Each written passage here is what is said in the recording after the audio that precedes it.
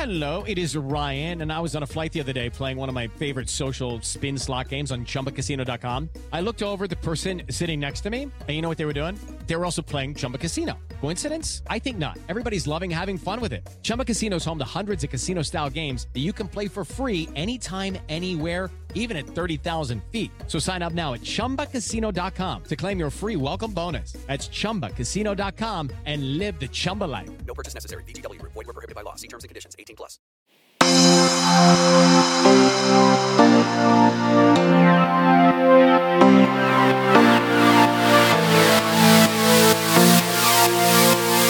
Hello, I'm Brian Lauder, editor of Outward, and as my uncut, messy hair grows longer, I can feel my gay powers weakening. It's like a Samson and Delilah story, but in reverse. Soon I will be a little more than a hirsute husk. Was nice knowing you, my dear friends. I believe in you, Brian. I'm Christina Cauterucci, a staff writer at Slate, and I'm still weeping over the divine gift of the new Fiona Apple album in this time of need. It was truly some manna from heaven, nourishing me body and soul. I'm Ramon Alam, and I am living every day like it's Who's Afraid of Virginia Woolf. Between homeschooling and scrolling Twitter, I have just been self-medicating with a nightly scotch on the rocks, and I am going to emerge from this period hopefully without COVID-19, but possibly with cirrhosis of the liver. But you have to maintain, some grasp on sanity however you can. And as somebody with many years of baldness under my belt, let me just say, Brian, your hair looks great. Oh my God, thank you. All right. Before we get started this week, we have one order of business. We would like to cordially invite all of our listeners to a special virtual Pride Hangout on June 3rd. We're going to be hosting a special guest, Bob the Drag Queen, for an 8 p.m., let's call it a kiki. We're going to be live on the interweb with a few cocktails and snacks. It's a BYO, so prepare something for yourself. You can go to slate.com/live for more details, but just know you can expect something a little loosey-gooseier than our normal show. And who knows what Bob will have in store for us. It's going to be so much fun. You can ask us questions too. Again, that's June 3rd at 8 p.m. Go to slate.com/live for details. Yeah, that is going to be so much fun. I cannot wait. But first, we've got another great Queerantine Times show for you this month.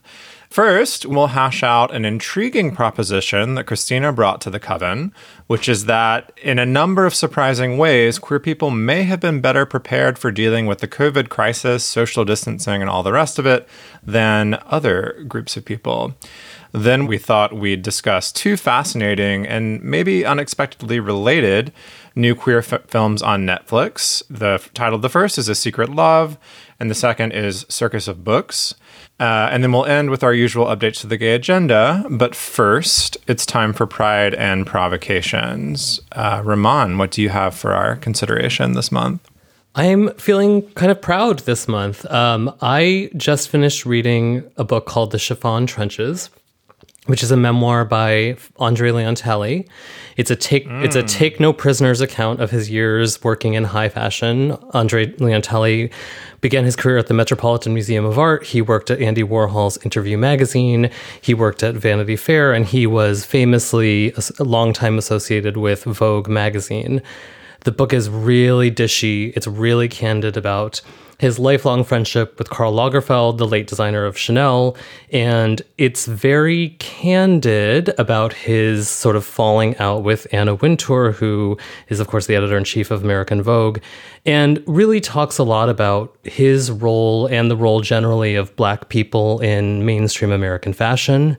And later in his life, Talley gained quite a bit of weight, and he talks a lot about what it is to be somebody in kind of an unruly body in the constrained and conventional world of high fashion. It's a really, really interesting book. It's sort of like having, it's sort of like sitting down to drinks with somebody who has seen a lot and is really ready to tell their story.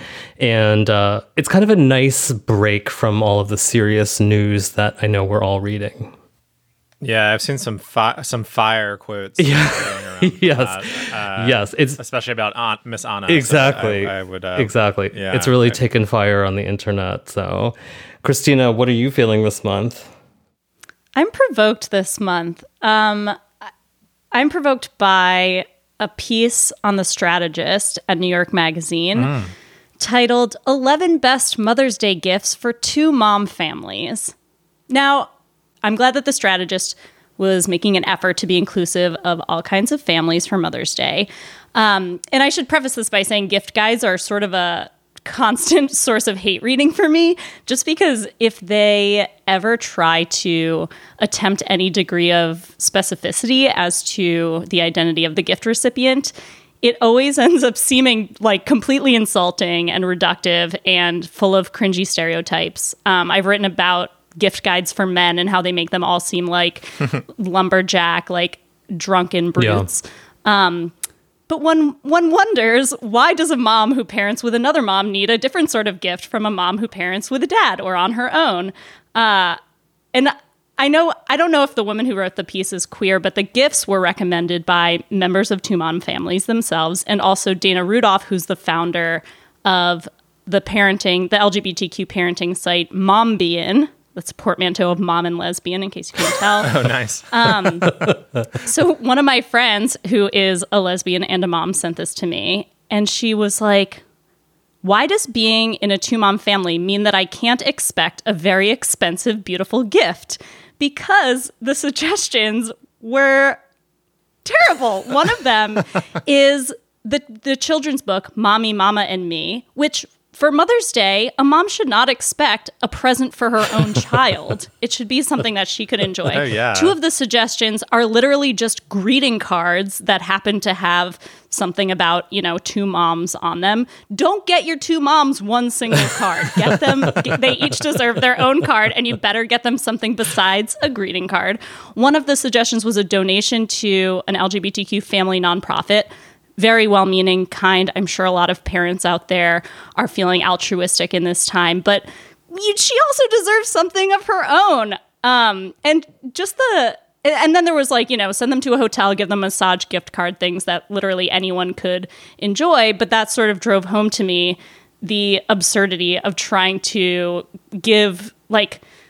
narrow down the gift recipient so far that there could ever be a specific gift that a lesbian who is a parent would want for Mother's Day, but not any other kind of person. So the whole endeavor really rubbed me the wrong way, provoked me, you could say. I like it. I have two kids, and we do not have a mom living in our household. And so Mother's Day always kind of feels like it doesn't really have a place in our family's life. And then Father's Day doesn't really either, because our kids are so young that it ends up just being my husband David and I doing nice things for one another. And, like many gay couples, we're like basically the same person. And I don't know what possible gift you could give to him that I would not also want to possess. So it's like you said, it's well-meaning, but I can see why that would be provoking. Yeah, definitely. Brian, how are you feeling? I am feeling provoked this month as well. As some of our listeners may have seen, toward the end of April, this organization, activist organization, advocacy organization called BiNet, got on Twitter and claimed that they owned the copyright to the Bi flag. Now, that is the flag that is pink, purple, and blue bars. Very simple flag. See it all the time at Pride and other events. They claimed they owned it and started asking both independent artists who had used the flag and things that they were making, and groups like the HRC, other advocacy organizations to reach out to make licensing agreements with them. Now, this is pretty audacious, but what was pleasing was that in a rare moment of queer unanimity, every single bi person I saw online vigorously rejected this notion. I don't think I've ever seen, a group of people so united in their hostility to this idea. And it's worth noting just that as far as I can tell from sort of reading up on it, it's actually impossible to claim copyright on an image like on a flag in the first place in most cases, and then especially ones that are sort of just colors and shapes in design. In general, those are not things that you can copyright. But anyway, so this precipitated a long, messy series of statements and account deletions and petitions and drama. I'm not going to get into all of that here. If you want to go read about it, The Advocate has covered it. Has covered it. Various publications have little rundowns, but I don't think we need to get into all that on the podcast. The point I want to make is just that even if someone could make this kind of claim legally, no one should. No one should have ownership over a symbol like the bi flag or the rainbow flag or any of the various queer flags that we hold dear, because it just goes against the spirit of community that they're there for, and it's just sort of a bad look. So I'm glad that it seems like maybe the bi community as a whole, one might hazard, has rejected this, and also that BiNet, the organization that made the claim, seems to have backed down. But while this is going on, it was very provoking, and so let's not ever do that again. Understandably. It does sound like it could end on a moment of pride, though, to see a rare moment of what seems to be unanimity within the community. I like that social distancing has not affected people's ability to stir up drama. No, not at all. Not at all. Something to be proud of. Definitely. Lucky Land Casino, asking people, what's the weirdest place you've gotten lucky? Lucky? In line at the deli, I guess? Aha, in my dentist's office. More than once, actually. Do I have to say? Yes, you do. In the car before my kids' PTA meeting. Really? Yes. Excuse me, what's the weirdest place you've gotten lucky? I never win and tell. Well, there you have it. You can get lucky anywhere, playing at LuckyLandSlots.com. Play for free right now. Are you feeling lucky? No purchase necessary. Void where prohibited by law. 18+. Terms and conditions apply. See website for details. So 2 episodes ago, we spoke with Alfonso David, the president of the Human Rights Campaign, about the disproportionate impact of the coronavirus pandemic and the economic recession on LGBTQ people.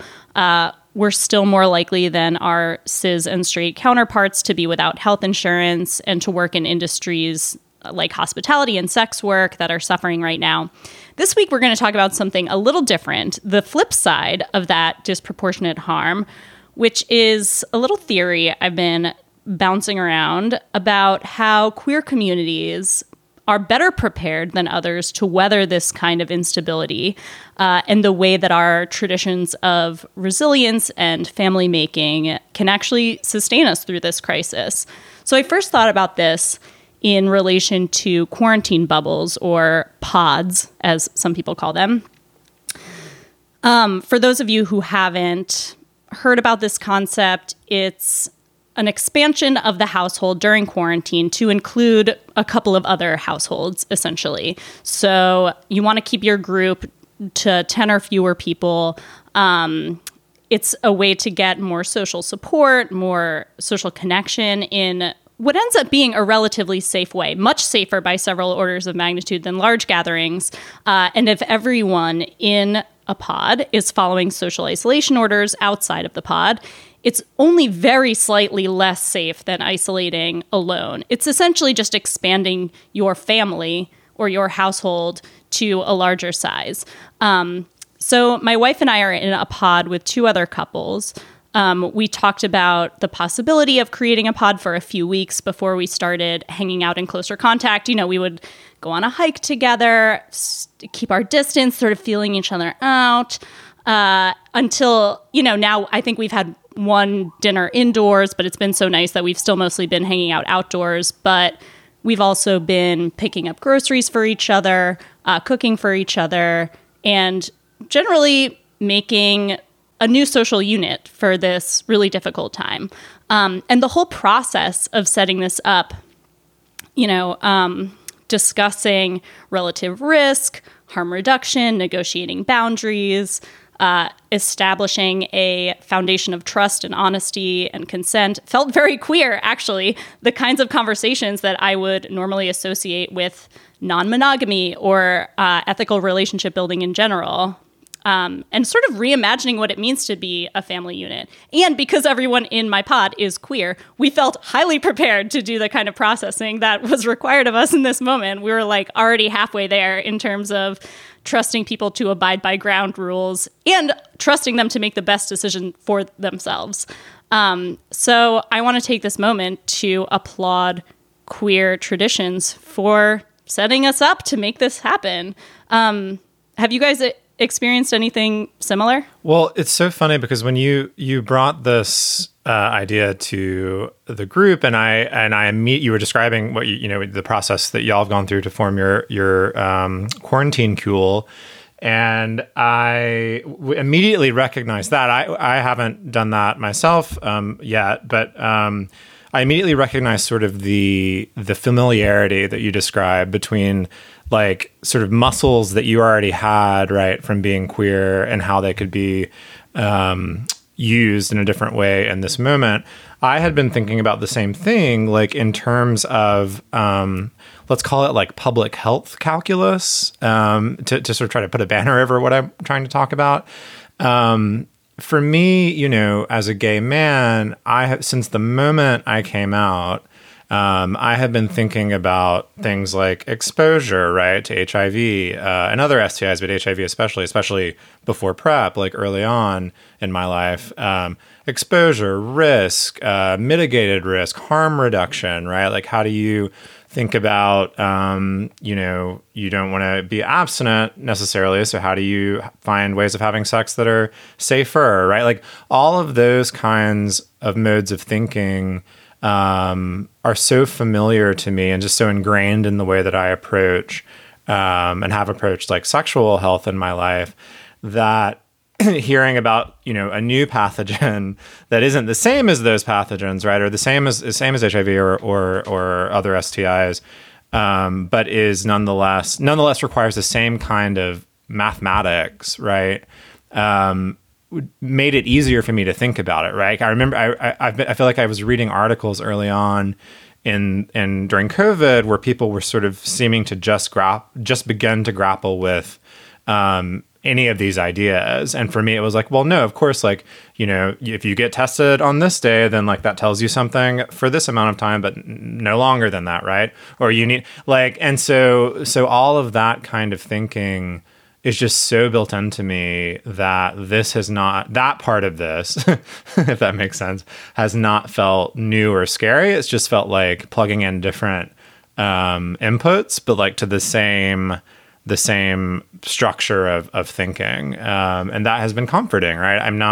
I don't feel so confused about what testing mechanisms will mean eventually, right? Because I understand how that works for STIs, and so whatever. Like that was all there already, and I do feel more prepared than I think other people might be, and that has been nice. And I also think it's some people might hear this conversation and think like, oh, this means that queer people will be more likely to be reckless or risky and, feel less afraid. And so go out and not be isolating as strictly. But I actually think it makes us less likely to do those things because we're more familiar with assessing the different degrees of risk of different behaviors and understanding it's not all black and white. And the impact on a collective, right? Like, like not all of us think that way, of course, but like I think more queer people than not certainly consider the impact of individual actions on, that again with HIV, that was just such a huge part of it. It was just like my sex life does bear on others who may or may not, even be immediately connected to me. So that thinking is already there, and I think, could inspire more caution rather than less. I mean, the closest I've brushed up against this is as a parent, where a lot of families I know are really struggling with their kids, especially if there's only one kid in the household. I'm lucky that we have two, and so the boys can kind of socialize with one another, but kids are little social animals and they need human interaction. And so I am aware of families making arrangements like what Christina's describing, where there's one other family or two other families where the kids can kind of play together and they can have dinner together or whatever. And one of the things that I've heard from adults involved in these situations is that they're afraid of talking about it publicly. They're concerned that they will, that they will be scolded, that, and so they don't put it on Instagram. They don't, share that information.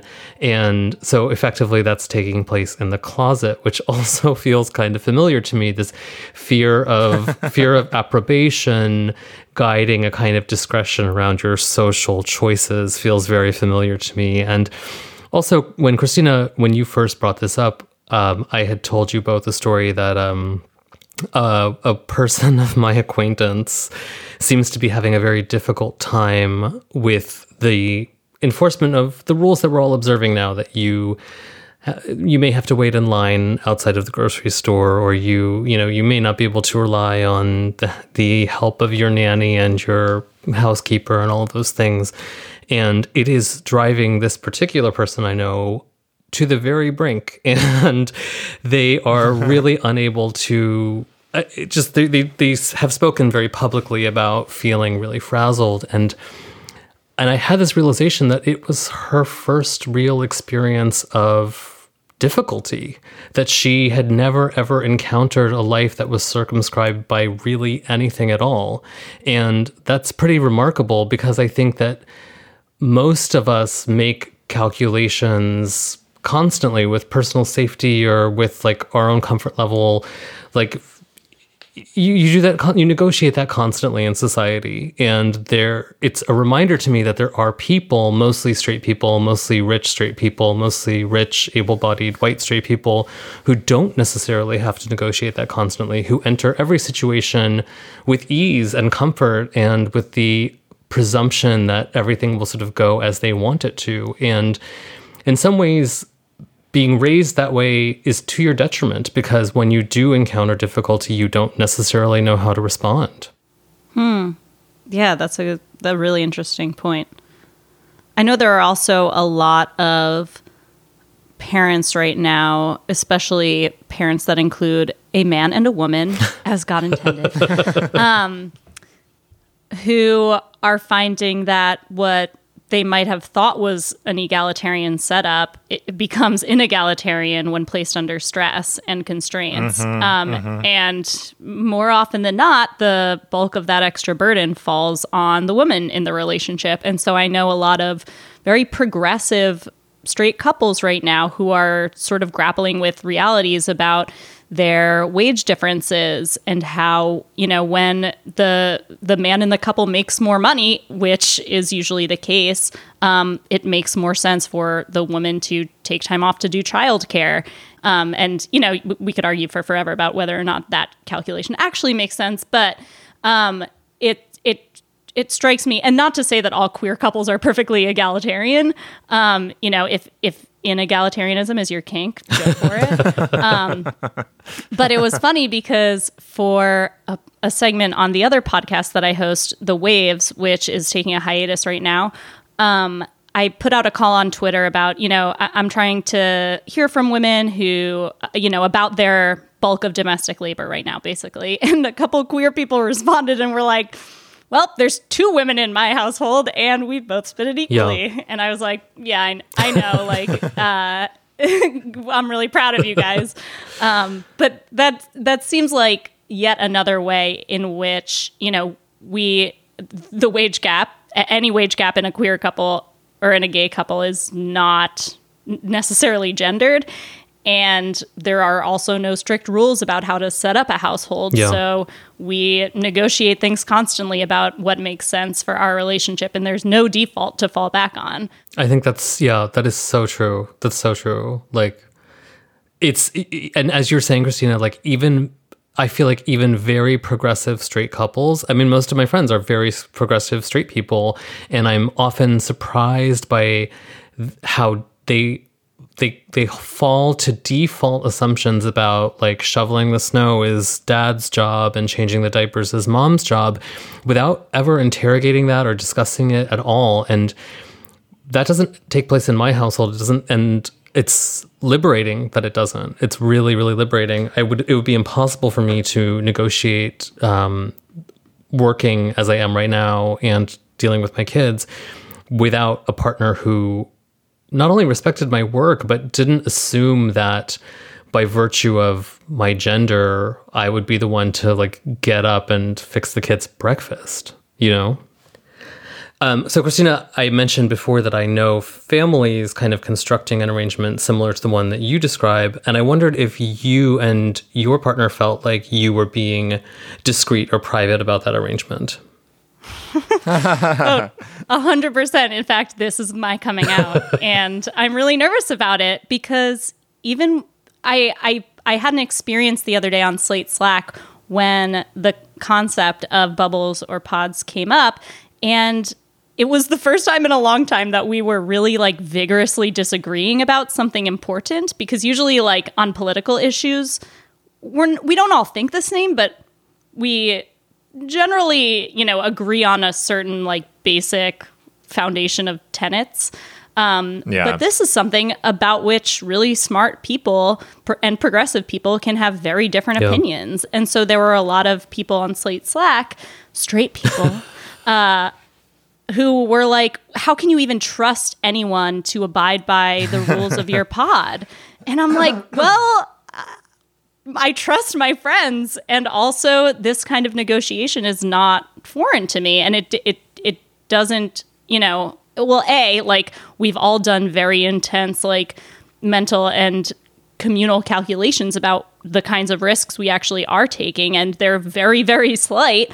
But also, we feel like the value of being in a community together is something that we can't go without. You know, being disconnected in a single family unit is not how we function in our lives. And, you know, our family includes more than just the two people in our household. And we've all been through like consensus-based workshops. Oh my God! And ground rule making. Like we are all master facilitators at all of that stuff. Yeah. But yeah, I realize that I am like opening myself up to judgment by saying that I'm a part of this. And, you know, I haven't posted anything on Instagram about it. I'm not outing you're my out now, co-pod members. Yeah, you're out now. But my pod members can remain in the closet. But yeah, it definitely feels like to continue the analogy of, you know, the coming out of the closet. I mean, that like my actions might not only be sinful for me, but could like infect the rest of the population, which is a little bit more true in this case than others. But I mean, I just want to assure everyone that I am taking extreme precautions, you know, only hanging out with the people in my pod, wearing masks. Yeah. I do it safer. Well, and I think it's important for everybody actually, like as we go forward in these difficult times, TM, of social distancing, like this is going to go on, at least in states that are smart about it, like for a long time. And I really think that we're all going to have to find ways of as safely as possible, but not with 100% safety of expanding our social networks, because it's just not, as you described it so eloquently just a minute ago, like it's certainly not natural for me, and I think it's not sustainable for a lot of people to really just be with their home unit, and especially if that home unit is just them, right? Like those of us with partners and whatnot have at least sort of a built-in thing, but like social aspect to our lives. But like even that, like we are going to need to find ways of smartly expanding those communities, and it's going to be about risk mitigation, right? It's going to be about making those calculations, and not everyone will agree, which is the same. The same was true, you know, with safer sex practices and HIV, right? Like people had different ideas about what the right way to do that was, and people, you know, all have to choose for themselves and make that sort of balance between the good of the community and the needs of the individual. I feel, again, very prepared to do that going forward. And I think a lot of queers will probably feel the same way. I think it boils down to that we are accustomed to a belief in the importance of community and doing your part to maintain the order inside of that community. And what the public health crisis that's unfolding right now is a reminder that we are sort of all a part of the same community, and some of us are accustomed to being participants in a community and some of us are not. All right, that's all the time we have for the way queer people are better. Listeners, we'd love to hear your thoughts on anything we've discussed and also about your own experiences during #TheseTimes. You can email us at outwardpodcast@slate.com. On Death, Sex, and Money, we feature interviews with you, our community of listeners, getting honest about uncomfortable things. I developed an illness where it isn't safe for me to drive. A friend once said to me, "Sex is like air. You don't think about it until you're not getting enough." This is a similar sort of thing if you just replace sex with driving. Listen to Death, Sex, and Money wherever you get podcasts. Hi, this is Dahlia Lithwick, host of Slate's legal podcast, Amicus. If you're listening to this show, you might be interested in Amicus's live show that we're hosting in Washington, D.C. on Tuesday, May the 14th. My colleague, Mark Joseph Stern, and I will be talking to some amazing guests, including Sherrilyn Ifill and a sitting state Supreme Court justice, all about how originalism, a relatively recently invented way of interpreting the Constitution, has taken over the Supreme Court and radically reshaped the law. It's been doctrinal rocket fuel for the conservative legal movement and facilitated the rolling back of abortion rights, the expansion of gun rights, and the obliteration of the separation of church and state. And as another wildly consequential Supreme Court term careers to its end, the court's originalists are on a tear. But there's something you can do about it, and we hope you'll join us in D.C. on May 14th to explore the possible pathways out of the current situation. Go to slate.com/Amicus Live for tickets. I think many of us would find this period of quarantine so much more difficult without our streaming services. And this month, Netflix is really helping advance the larger gay agenda with 2 documentaries. Chris Boland's A Secret Love, which tells the story of Pat Henschel and Terry Donahue, a lesbian couple who meet in the 1940s and live a mostly closeted life, and Rachel Mason's Circus of Books, which looks at her parents, Karen and Barry Mason, and their unorthodox family business as the proprietors of a gay bookshop in West Hollywood and in Silver Lake in Los Angeles. And they're both great documents of gay life in previous moments. I know we all watched these for our homework for today's show. And I have to say that I was really, really touched by A Secret Love, even though I knew that its agenda was to touch me. It's hard not to be moved by a love story, especially a love story that spans, many, many decades. These women met in the 1940s. They're 2 young women from Canada. Terry was a baseball player in the All-American Baseball League, which was immortalized in the extraordinary movie A League of Their Own, a movie I cannot resist watching whenever I catch it on basic cable in the middle of the afternoon. Mm-hmm. And there's just something very moving about seeing our, when my husband and I, whenever we go to Fire Island every summer, and whenever we see our lesbian or gay couples in their 70s or 80s, we always call them our forefathers or our foremothers. And there is something really gratifying about looking at your foremothers and just hearing the story of how their love persevered over decades in a period when it was really, really different matter to be a gay couple. So even though the movie is sentimental and it wants to really push your buttons, I was really happy to have those particular buttons pushed. What did you guys think? It's a very sweet way to put it. Yeah, I when I saw the trailer for A Secret Love, I was already crying. I was so ready for exactly what you're talking about, Ramon. I will say that my experience of watching it actually was a little more complicated than that, which really surprised me. I had sort of settled in for just a, wow, aren't our foremothers, as you say, so amazing. And they are. The couple themselves is really fascinating, and the baseball playing was fascinating. The way that they built a life together was really interesting. Very much sort of in the closeted is one word, but it's almost more just like super private. Like it was sort of a mode of being gay together that is just like about maintaining a very safe space around yourself at home and sort of not and also having like, I mean, they do have gay friends that we meet a little bit along the way, but they certainly didn't seem to be like out and proud in any particular way or like connected to gay politics or anything like that. But the thing that surprised me about the movie was I found myself really bristling at the way that Terry's family, biological family, treated the couple.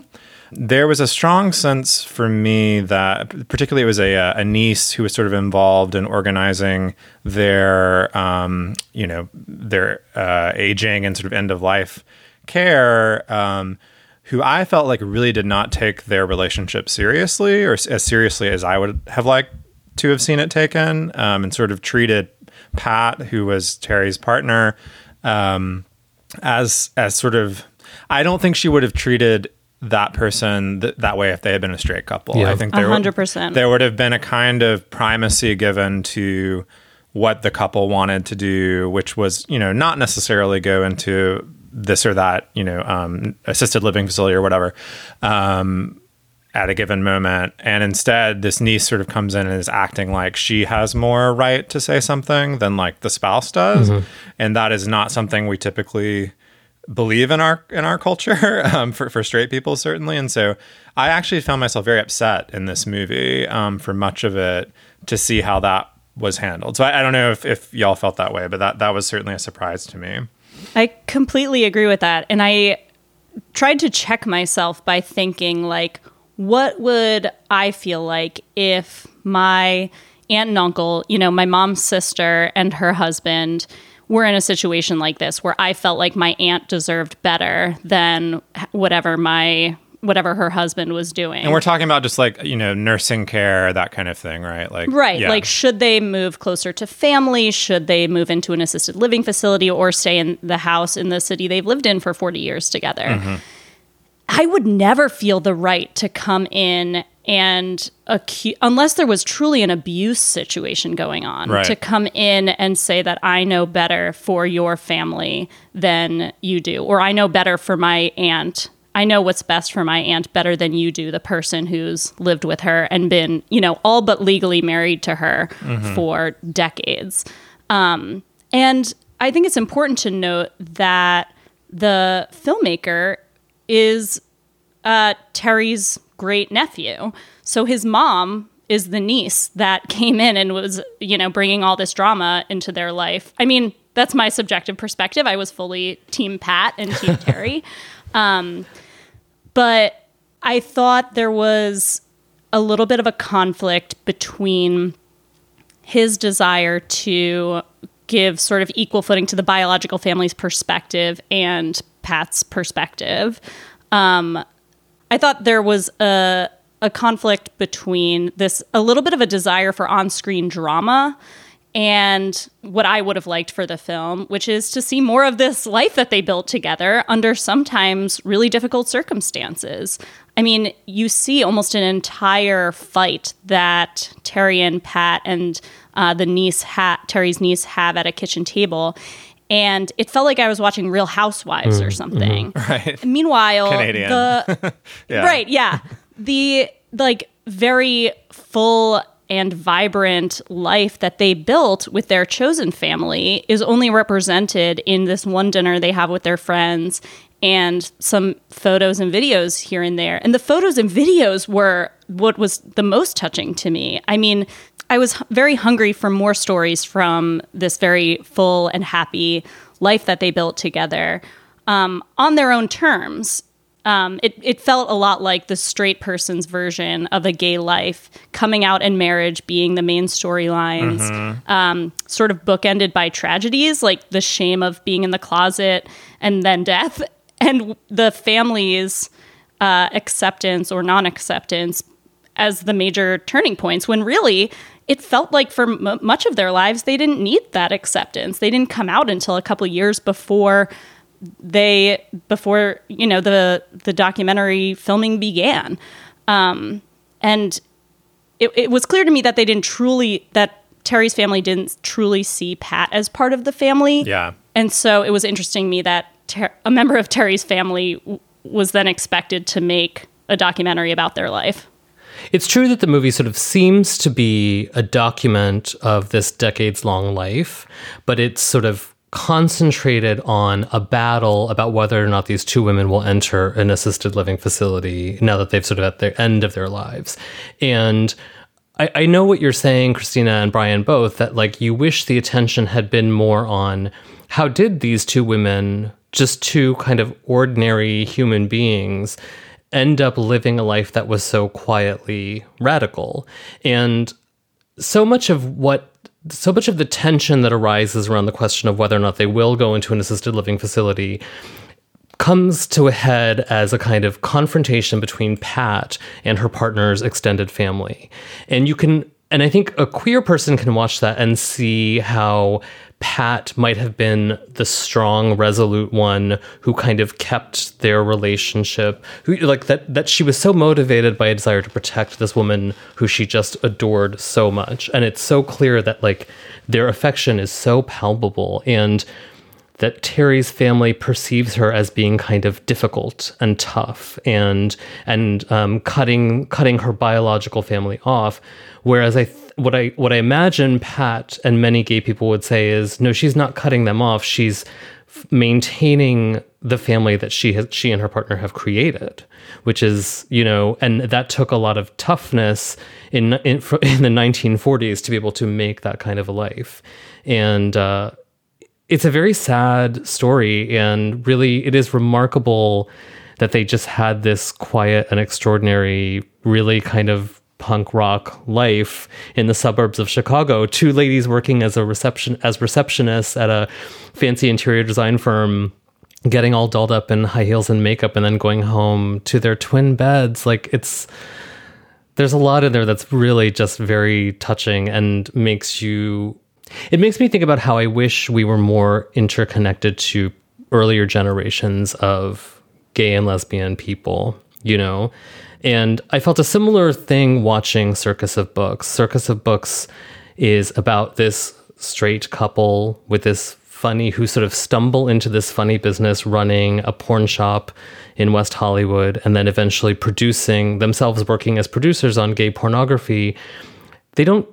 They are liberal and they are very humane people, but they do struggle when their own son comes out as gay.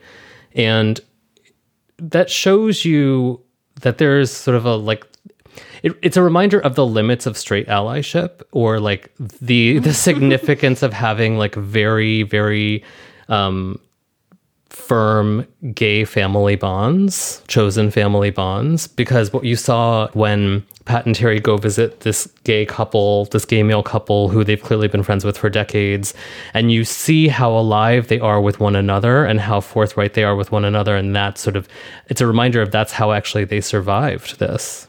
Yeah, that's really true. I mean, I'm trying to connect the question of like how could such a liberal, like in Circus of Books, how could such a liberal family be shocked by their son being gay, and then how could in A Secret Love, how could that family literally see this I mean, it wasn't that they were closeted, like that the family members didn't know this other person existed.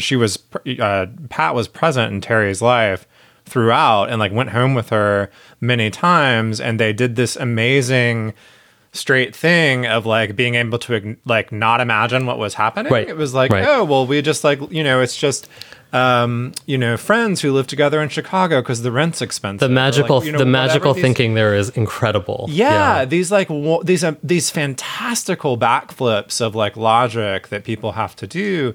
I empathize with their family, though, because I do think it's difficult from the vantage of 2019, 2020 to look back at a relationship that was happening in the 1940s and the 1950s and say like, oh gosh, I wish my dad and I wish my uncles had treated this beloved aunt in a better way, and now I should try to sort of make, that my treatment of her and my care of her in her final years will sort of mitigate or absolve my guilt about some of that. It's a tough one. It is a tough one, and it's still a very sad story. Circus of Books, however, doesn't go quite so far back into ancient history. I mean, there's context from early gay liberation in the 1960s as sort of the period that created the store and the period that gave birth to this family's experience running this shop. But that was it was a very different time.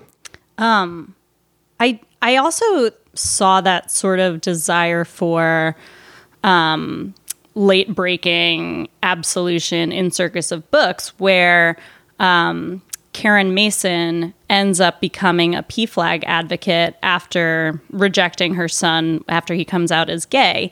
And I actually think both of these films suffer for their closeness to the closeness of the filmmaker to their subjects.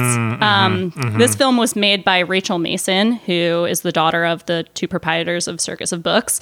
And even though it definitely doesn't turn away from Karen's homophobia, I think it ends on this like superficial happy note about acceptance and tolerance that feels really undeserved and devoid of real meaning. And it doesn't. The question that I was asking is not necessarily how can she, how did this person who rejected her gay son after running a gay bookstore and profiting off of gay people suddenly become an advocate for PFLAG, but how does she reckon with the fact that up until the very end, she had this very thinly veiled contempt for her customers and the products she sold. I mean, even in the film and contemporary footage, she goes to this sex toy expo and she's like, is this for gay? She uses the word homosexual. She's like, my homosexual son. She doesn't know what the sex toys do, but she's like, well, whatever it is, it'll sell well. I know that. She says she's never even watched the movies that they produced. And it just made me so sad to think about, this straight couple profiting off of gay people and being in charge of stewarding this center for gay life. And also the fact that they weren't the sort of stalwart allies that gay people needed during the AIDS epidemic. They are kind of like, well, our role to play was these little human kindnesses. We visited people in hospice and whatever. But, if you are running and making money from being the hub of gay life, for some people and in some ways in Los Angeles, like you actually have a responsibility to stand up and be like a political force, I believe. If you're making your living making money from gay people, it felt like there were so many more questions that this couple should have to answer, and not in the antagonistic tone that I'm taking right now necessarily, but they just seem like really interesting questions to explore that like a queer filmmaker not related to the subjects could have explored and maybe would seem unfit. Maybe would have seen it unfit to end on this note of like waving a rainbow flag and the PFLAG float in the Pride Parade. Yeah, the question of questions and like which questions were asked by the documentary, by the director in both of these is really interesting. I mean, I had been thinking about In a Secret Love, why don't we hear, or we're Pat and Terry as apolitical and sort of disconnected from the decades of gay politics that they lived through, as it seems. And I'm realizing just in talking with y'all that I kind of took that at face value, like the way that the film presented it, but maybe that's not true, right? Like maybe they just weren't asked about it.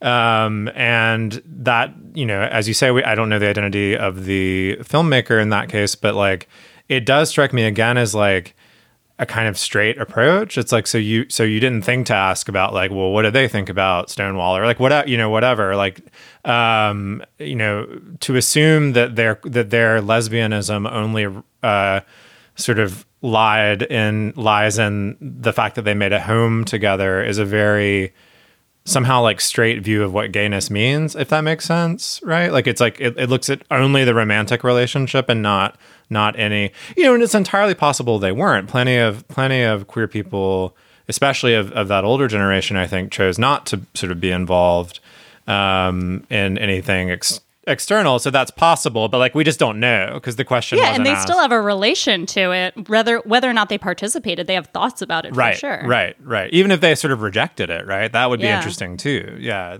I mean, in their defense, it is so, like, it was just so different a time, and there is a generational attitude, I think, toward discretion, or you don't talk about certain things, or it's unseemly, or it's just not what you do. You don't sort of put it in people. You don't put your business out in public, and right. And I'm not unsympathetic to that. And I think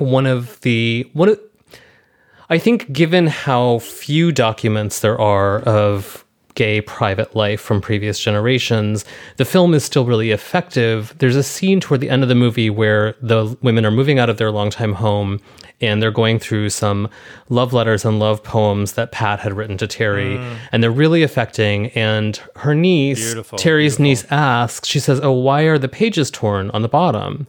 And Pat explains that they would have torn off the signature so that if somebody picked up the piece of paper, they wouldn't know who had written this love note. So that in theory, if like Terry's friend had seen it, she could have been like, "Oh, this guy wrote that to me." And that's very affecting and really like important to hear. And it's very, very powerful. I found it very powerful. I know exactly what you're saying about wishing better and wishing that both films had interrogated these things more closely. But I do think there is some value in in what that film captured. Totally. And I think it was those moments that made me wish for more of that.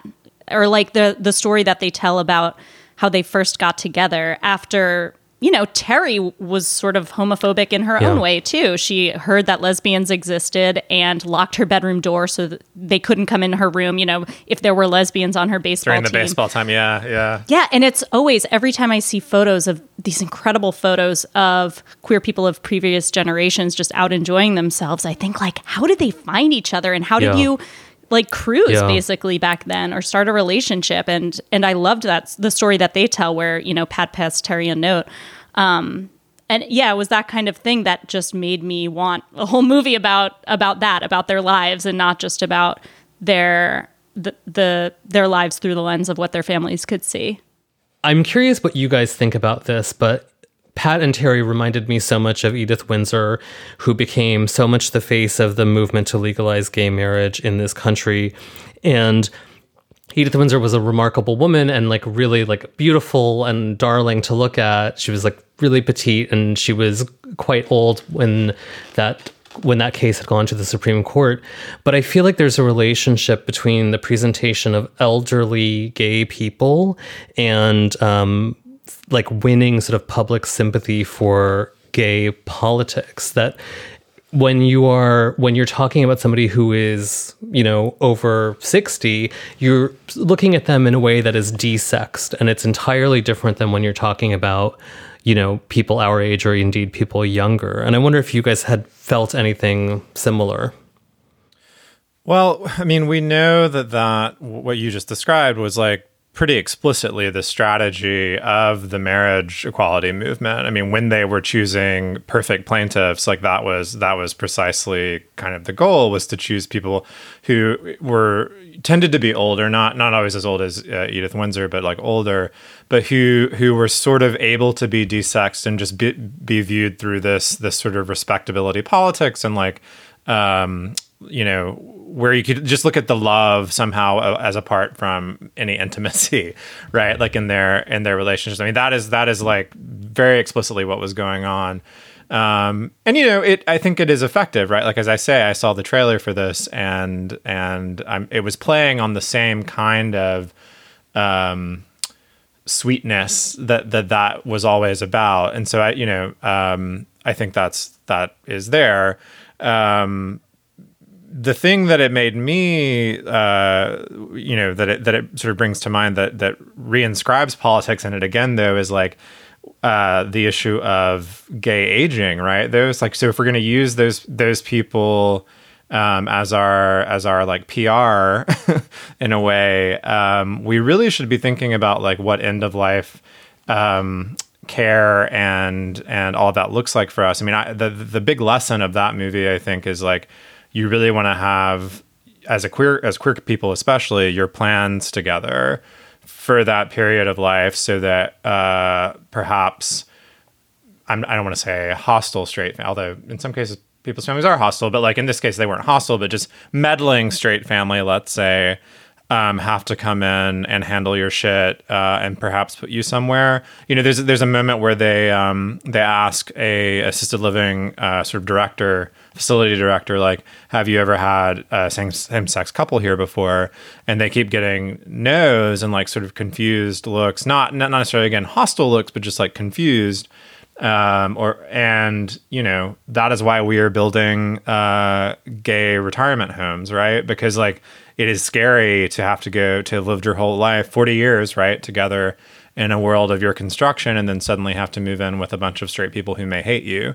And so that, you know, that is what I was thinking about a lot and sort of worried for them a lot. And it seems to be, you know, aging well as queer people is not something that I feel like our movement has focused enough on, even as we have used our elders as these sort of PR tools. So that's, you know, I don't know if that answers your question, Ramon, but that's kind of what I was thinking about. That's really smart, Brian. And I look forward to the queer retirement community we all find ourselves in too short Let's move to Palm Springs, you guys. Absolutely. Listeners, if you've seen either of these films and have thoughts of your own, we would absolutely love to read them. You can email us day or night at outwardpodcast@slate.com. All right. That is about it for this month. But before we go, as always, we have our monthly updates to the gay agenda. Christina, why don't you start us off? I want to recommend a piece in the New York Times by Miles E. Johnson called Little Richard's Queer Triumph. So Little Richard, the architect of so much of American rock and pop music, died on May 9th. And among the tributes to him was this excellent piece about Little Richard's sexuality and gender performance. He had a very complex relationship to queer identity. Occasionally, he identified himself with labels under the LGBTQ umbrella. At other times, you know, said homosexuality was an abomination, but he was indubitably queer. And Miles E. Johnson does a really good job in this piece of contextualizing his queerness and his gender divergence within the rest of American music. And he makes a really good case for the fact that those things about him really inspired his music and were a wellspring of creativity and innovation, and clearly something that hits a nerve within the American public. And he names a couple other performers and artists: Josephine Baker, Ma Rainey, Sister Rosetta Tharpe, Zora Neale Hurston, James Baldwin. He writes, "It would not be a stretch to say that mainstream culture as we know it is a Black queer project, often appropriated by others, but birthed by Black queer people." Oh, I love that line. I love that line so much. Yeah. And I love the idea of this ongoing project of going back through American history and trying to view the truth of our history, which has been for a very long time and even still sort of whitewashed and straightwashed, and to fully recognize the brilliance of so many of these artists, you need to talk about their queer identity and, you know, and also the ways that their Black queer identities were appropriated by people who came after them. So it's a really great piece. I highly recommend reading it. Again, it's called Little Richard's Queer Triumph. That sounds amazing. That sounds great. Yeah, I read it. It's really great. Ramon, what do you have? Well, I started the show by talking about Andre Leon Talley's memoir, and it made me remember a really, really wonderful book that I read a couple of years ago called The Beautiful Fall. It's a book by a woman named Alicia Drake, and it is the story set in the 1970s of the rivalry between the fashion designer Karl Lagerfeld, who Talley writes about a lot in his memoir, and the late fashion designer Yves Saint Laurent. And it is just a beautiful, rich work of cultural history, but it's really kind of suspenseful. And these two great geniuses battle over the love of the same man in Paris in the 1970s. It's super glamorous. It's really thoughtful and smart about fashion and about culture. I know a lot of my friends have been saying they've struggled to get lost in a book and like think about something besides the news right now. And I feel like this is a book that could really transport you to something that's just much more frivolous, like a sort of a decadent 1970s glamour milieu, which is just so much preferable to looking at your news alerts on your phone in the middle of the night. So it's called The Beautiful Fall by Alicia Drake. I highly recommend it. That sounds lovely. Brian, what do you have for us this month?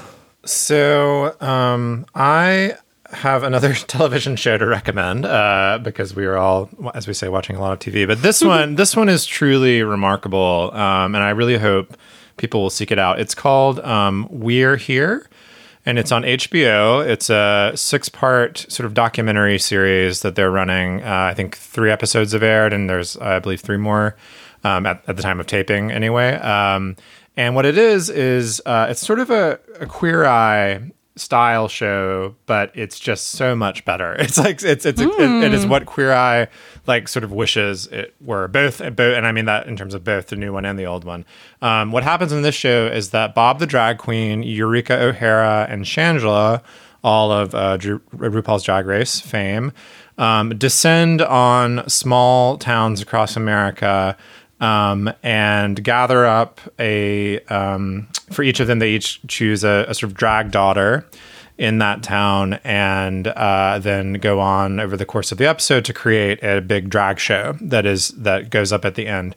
But in the midst of that process, we really get just some fantastic, often really moving and painful and just serious portraits of what it is like to live in these places. And what's interesting is that most of the drag daughters are queer people of one sort or another, but some of them are straight, but who for whatever reason sort of identify with the queer community or want to challenge their ideas about gender presentation, these kinds of things. So it's a real mix of people with all different kinds of stories, and these fabulous drag queens come in and sort of really help uplift them and help them say something about themselves in that place. And the show, of course, at the end is fabulous and really fun to watch. But I cannot think of a show, a reality show especially, that I have seen ever that makes me cry this much, or that oh my God. or that I think is this deeply smart about what it's doing, right? Like even the title, I mean, at first you think it's that these drag queens are like rolling up into town, and they literally roll up in these insane buses that like Bob the Drag Queens looks like a purse because he's famous for his song Purse First. So like his giant yellow purse rolls into town. It's like that kind of thing. And they set up like a safe space somewhere in the town where it's like a beautiful drag lounge where they do the makeovers and everything. So there's that We're Here aspect. But then what you really realize it's about is the fact that all of these queer people are there too, right? They're already there in Branson, Missouri, or in Gettysburg, Pennsylvania, and often living really difficult lives, even in 2020. And so the Queen's role is not so much to show off themselves, but to really just help these people make a big statement about their presence. And so, oh my God, I love that. It's beautiful. It's so beautiful. It so clearly shows what the magic that drag can really bring to people, the transformation of confidence and sort of presence that it can provide, as much as, a great wig. And I just love it so much. I can't speak more highly of it. I think it's great. And as we said, we will be talking with Bob in June, and so we will certainly be talking about this show then. But in the meantime, check it out on HBO. It's called We're Here. That's great. I can't wait to ask Bob about that. I know. Yeah, that'll be good. That'll be good homework for our next show. Yeah. Well, that's about all the time we have for this month. Please send us your feedback and topic ideas at outwardpodcast@slate.com or via Facebook and Twitter or at Slate Outward. Our producer is Daniel Schrader. June Thomas is the senior managing producer of Slate Podcasts. She's the ringmaster of our circus, our not-so-secret love.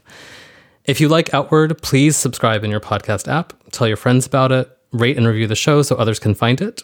Outward will be back in your feeds on June 17th. You guys, it was good to see you.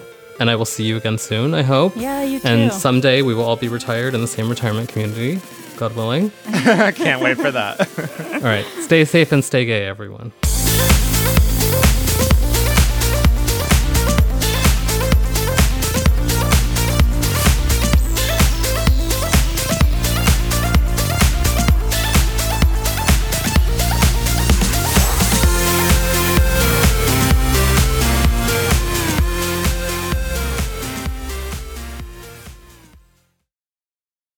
Lucky Land Casino, asking people, what's the weirdest place you've gotten lucky? Lucky? In line at the deli, I guess? Aha, in my dentist's office. More than once, actually. Do I have to say? Yes, you do. In the car before my kids' PTA meeting. Really? Yes. Excuse me, what's the weirdest place you've gotten lucky? I never win and tell. Well, there you have it. You can get lucky anywhere, playing at LuckyLandSlots.com. Play for free right now. Are you feeling lucky? No purchase necessary. Void where prohibited by law. 18+. Terms and conditions apply. See website for details.